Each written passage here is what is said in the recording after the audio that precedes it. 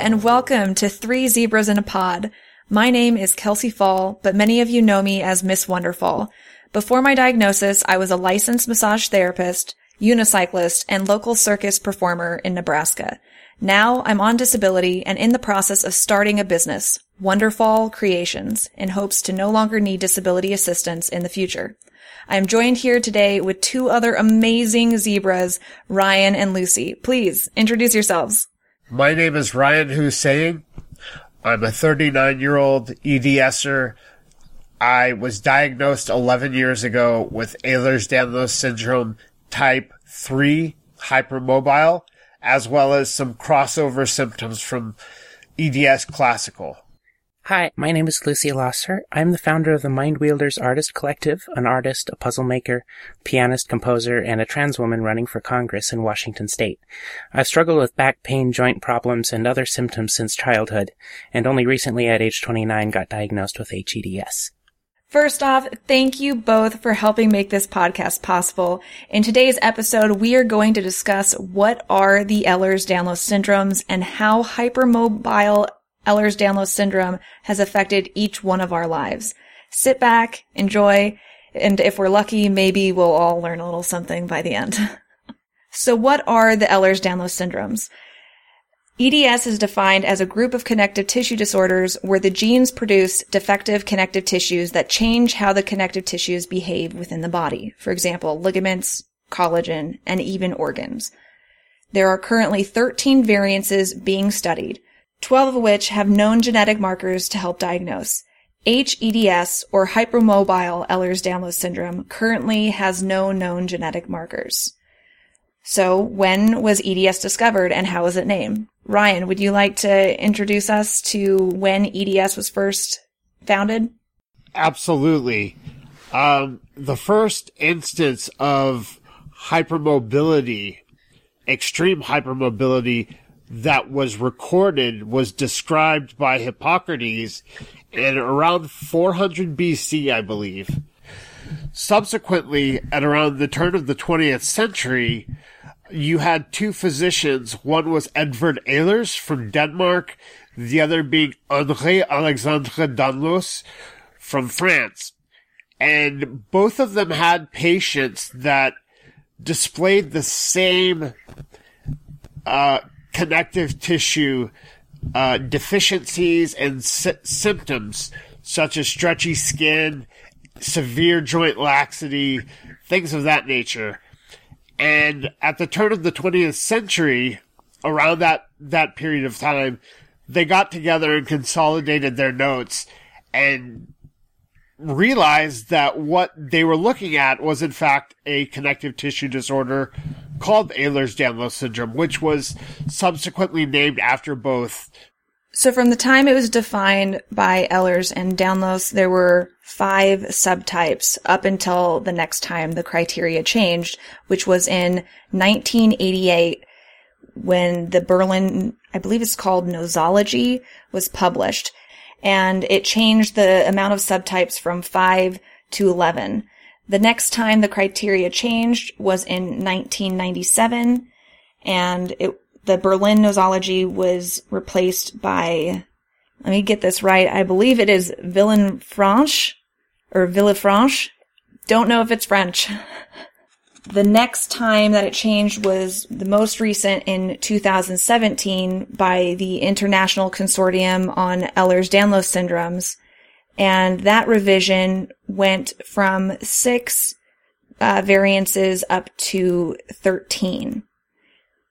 They also redefined hypermobile Ehlers-Danlos syndrome more critically so they could try to, in hopes, find a genetic marker, which, as many of us know, has made some people lose their HEDS diagnosis and gain a hypermobility syndrome disorder diagnosis, also known as HSD. It's actually hypermobility spectrum disorder. And since the 2017 revision of the diagnostic criteria for EDS, as well as the inception of hypermobility spectrum disorder as a diagnosis, both have garnered much criticism from both the EDS community as well as other doctors and geneticists and specialists. I know they're still doing a lot of research on it, and they will be updating the criteria, I believe, within the next year, if I'm not mistaken, or at least, every 2 years to improve not only diagnosis, but also assistance for those who have the conditions. Another thing I wanted to make sure that we mention is that there are so many variances in symptoms and just severity within each condition. So the three of us, we have hypermobile Ehlers-Danlos syndrome, but we each have like different types of aches or pains, or, I might have issues that Lucy doesn't or that Ryan doesn't. And so it's really important to note that if you are seeing somebody else who has a more severe condition, that your experience is just as valid. And I know that's something that I personally struggled with when I was younger, so I wanted to make sure I got that in here. Yeah, it took me a while to finally accept that that I had limitations and I had to do something about it. Yeah, it's really easy for us to second guess ourselves, especially when some of us have been gaslit or been told we were hypochondriacs by medical professionals. Yeah, we lose confidence in the reality of our symptoms after we've been given the runaround by so many different doctors who will say one thing and then other doctors who will say something else. It leads us to believe that maybe we are not experiencing the symptoms that our body perceives to be experiencing. Absolutely, because most of us, our issues are not visible. This is, for many, an invisible disability. And unless we are using our cane or other mobility aids or wearing our braces, we're going to look just fine. I wanted to share along those lines my last appointment with my physical therapist, because she had never seen me in a pain flare. So she didn't quite understand exactly what it meant. So when I finally got to see her in person again after video visits during the pandemic, and I just happened to be in a pain flare, she was able to understand more of what my body needs right now in order to cope with what's going on. Oh, absolutely. Pain flares are, man, they really put an effect on your mental ability to cognitively function. And then also the amount of physical pain that we're in. A lot of medical providers are very surprised when it pops up or if it lasts more than a few days.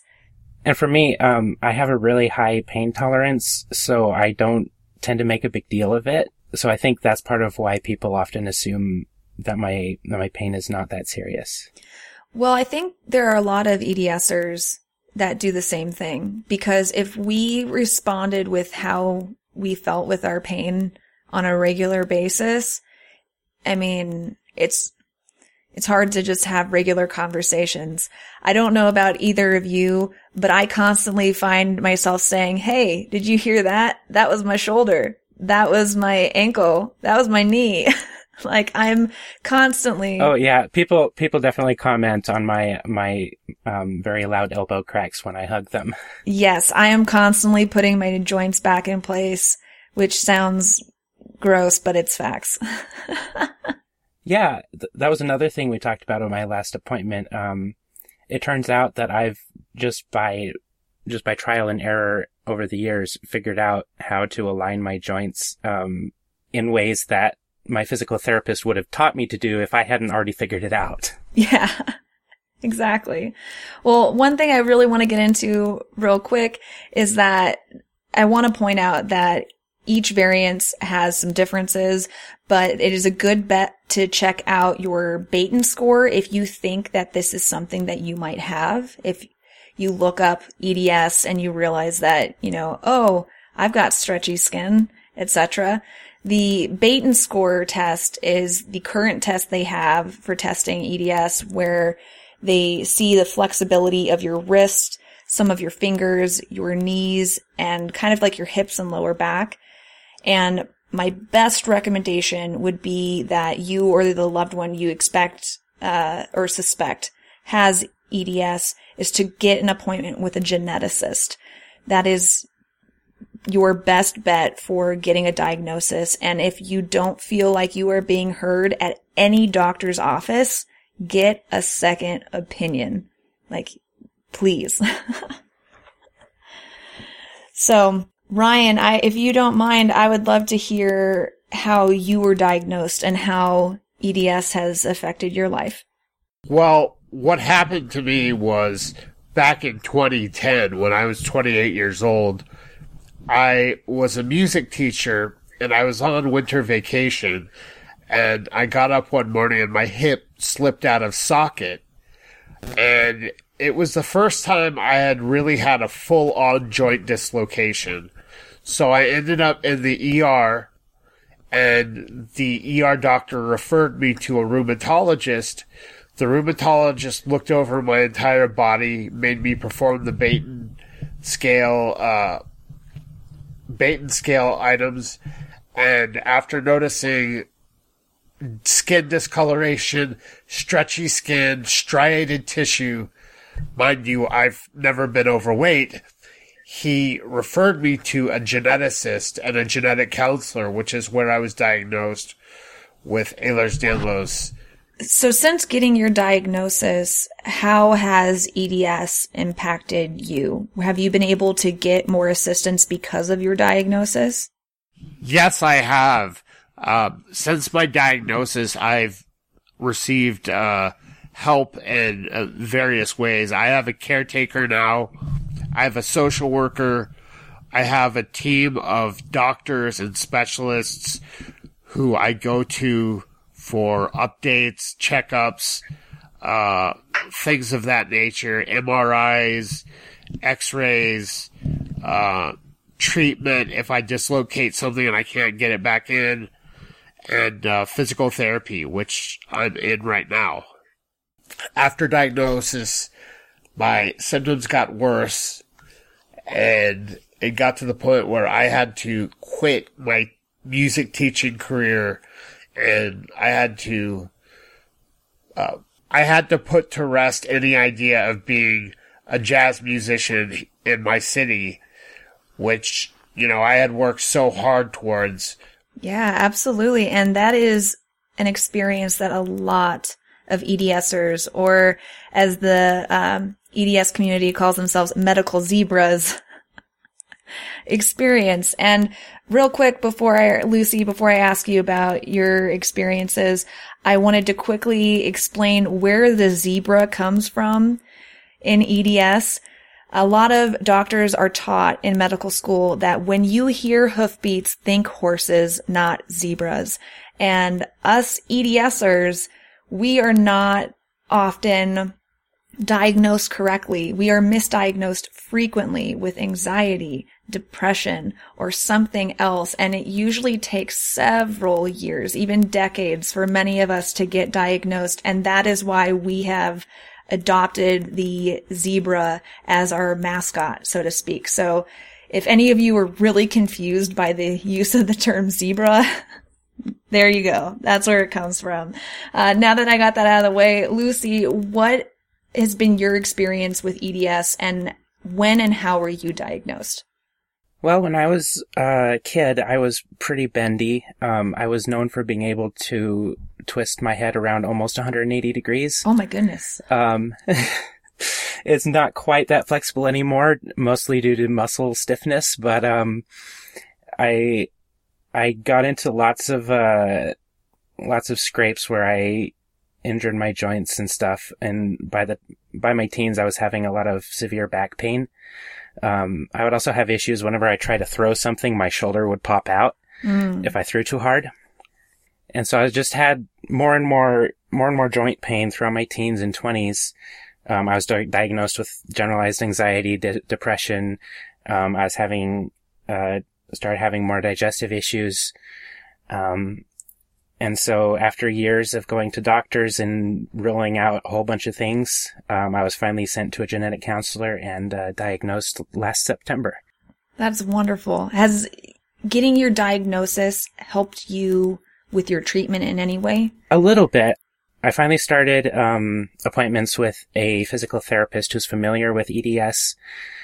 My younger sister also got diagnosed, and hopefully we'll have her on the podcast at some point. Oh, we'd love to have her. Well, what about yourself, Kelsey? What's your experience been with your diagnosis? I was very, very athletic as a kid. Also super clumsy, but I just thought it was like normal. I had really flat feet. I also thought that was just normal. So I did volleyball, basketball, track. I attempted soccer, hated the running. Tried softball, didn't like that either. But I was constantly trying new athletic things. I even clogged for a while, which my floppy feet and ankles, I thought it was, I thought everybody had that pain when they clogged, and I wasn't good at controlling it. Turns out I just have floppy ankles. But I even unicycled starting at the age of 10. And it wasn't until, I want to say, when I was 23, I started really noticing more issues with my knees and my feet. I would get a lot of nerve pain.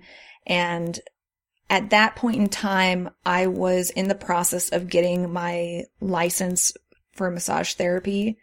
And after I was certified, I was having terrible, terrible pain in my arms and shoulders and in my hands. I felt like they were burning and there was shooting pain. So I actually went to several different doctors, one of which told me I needed surgery in both of my hands. So I got a second opinion. The second opinion told me I didn't need surgery in my hands because the carpal bone of the carpal metacarpal joint was flat. And so that's why the ligament was overstretched in both of my hands. So I got a third opinion. I'm telling you guys, get multiple opinions if you're not sure, because I might have had surgery when I didn't need it. And I am so thankful that I got that third opinion, which happened to be a geneticist who was also my pediatrician growing up. So when I was younger, he told me that I would never be able to play college sports because my joints were too loose. But we didn't think anything beyond that because I wasn't complaining of pain or discomfort. So at this point, he started asking me all these random questions like, oh, can you touch your thumb to your forearm? Like, oh, is your skin soft? Is it stretchy? I'm like, what does this have to do with my shoulder? These are so random. And it wasn't until he told me that I had hypermobile Ehlers-Danlos syndrome that I realized he was testing me for a specific condition. And I was so excited that I had a diagnosis, and it immediately turned to like, first of all, can you repeat that? Because I don't know what those words are. Ehlers-Danlos. Like, I couldn't even say it correctly. And then it was like, oh wait, this is something that can't be fixed? Crap. So that really threw my world kind of upside down. I had to quit doing massage therapy. I had to limit the unicycling and the performing that I did. And it got to the point where I had to change my careers multiple times, to the point where I was finally at a desk job and my symptoms were getting so much worse that I couldn't even do the desk job, not only because of EDS, but also the comorbidities or other conditions, chronic conditions that are commonly found with EDS. When those started popping up, I was not able to function at a desk job. So that is why I am currently on disability and in the process of attempting to work again now that I've gotten my medications in order. And I've been able to see physical therapists and specialists. I even got to go to Mayo Clinic back in 2019 or 2018 and was able to get my specific diagnosis for hyperadrenergic postural orthostatic tachycardia syndrome, which is a common comorbidity with EDS. So getting my diagnosis really helped with not only getting treatment for EDS, but all of the comorbidities alongside that as well. Yeah, I had to quit my desk job because of the symptoms as well. I'm still trying to get disability. Just recently had my hearing. Oh, sorry, you said hearing, and I thought you meant like your hearing checked. And it literally took me that long to process. Oh, you mean like a hearing? Oh, man. Sometimes it takes me a bit. Don't mind me. Oh, goodness. Well, I do want to ask both of you guys, what are you hoping that we provide our listeners, with this podcast? Like, what is it that you want to share with everyone moving forward? My hopes for this podcast is that we provide the listener with some semblance of camaraderie, that they are not alone. I also hope that we provide resources and we provide information and help EDSers through this arduous journey in any way possible, by spreading a very positive message while at the same time being uncompromisingly authentic. Yeah, I would just agree with all that. This is all pretty new to me, so I'm mostly along for the ride and just sharing my own experience. Yeah, you are very newly diagnosed. I remember the first time I was aware of EDS, I learned about it from Book of World Records, so it was about like the guy with the stretchiest skin. Mm-hmm. And so when I heard about EDS later, I thought because my skin isn't very stretchy, that I didn't have it because I wasn't aware of all the varieties. And especially when you first hear EDS, you just assume it's one thing and not a group of connective tissue disorders. So the fact that there's 13 different types, that in itself is overwhelming to try and understand. And I didn't mention this before, but when I was diagnosed in 2014, I was in denial for 3 years. I would tell people, oh, I might have this thing. I might not, because it seemed like, well, it's not as bad as what these people are saying that they go through. It just took a couple years for it to catch up, and now I can understand the severity differences and that every single person's experience is valid. And I completely agree with you, Ryan. I think the podcast, I really want to provide resources and share my experience, whether that's things like, well, first of all, just bringing awareness to this condition, but also sharing how I prepare for medical appointments, or how you guys prepare for medical appointments, how we get our braces, or what things, what kind of mobility aids we prefer over others, just kind of helping people who are not familiar with navigating the healthcare system, because it is incredibly overwhelming. And let's be real, the United States could do a little bit better when caring for those with chronic conditions. So if there's anything that we can do to make that process a little bit easier for all of you, I hope this podcast can do that for you. Ryan, would you mind letting everyone know what we will be discussing in our next episode? Absolutely. So on the next podcast, we're going to be featuring my dear friend Holly Clayton. And Holly is a college professor at a university up in Canada. She will be discussing what it's like to be the mother of an EDSer, what the genetic process of EDS inheritance is, how EDS is passed on, or how it can manifest in a first-generation person. She'll also be discussing the psychology behind EDS and pain, as well as the connection between EDS and autism, and we really look forward to having her on the podcast. I'm very excited for our next episode because not only understanding the genetics behind EDS, but also figuring out things to pay attention to when it comes to the mental health struggle that goes along with it. I feel like this is very important, and for people who are not familiar with what steps to take, this is going to be some very valuable information. Well, thank you both for helping make this podcast possible. I am so excited to have been able to do this with you guys today. Three Zebras in a Pod is produced in association with Mindwielders Artist Collective, with music by Sun Dillicum. Your hosts are Kelsey Fall, Ryan Hussein, and Lucy Losser. To contact us with questions or comments, email 3zebraspod@gmail.com or go to edspodcast.org.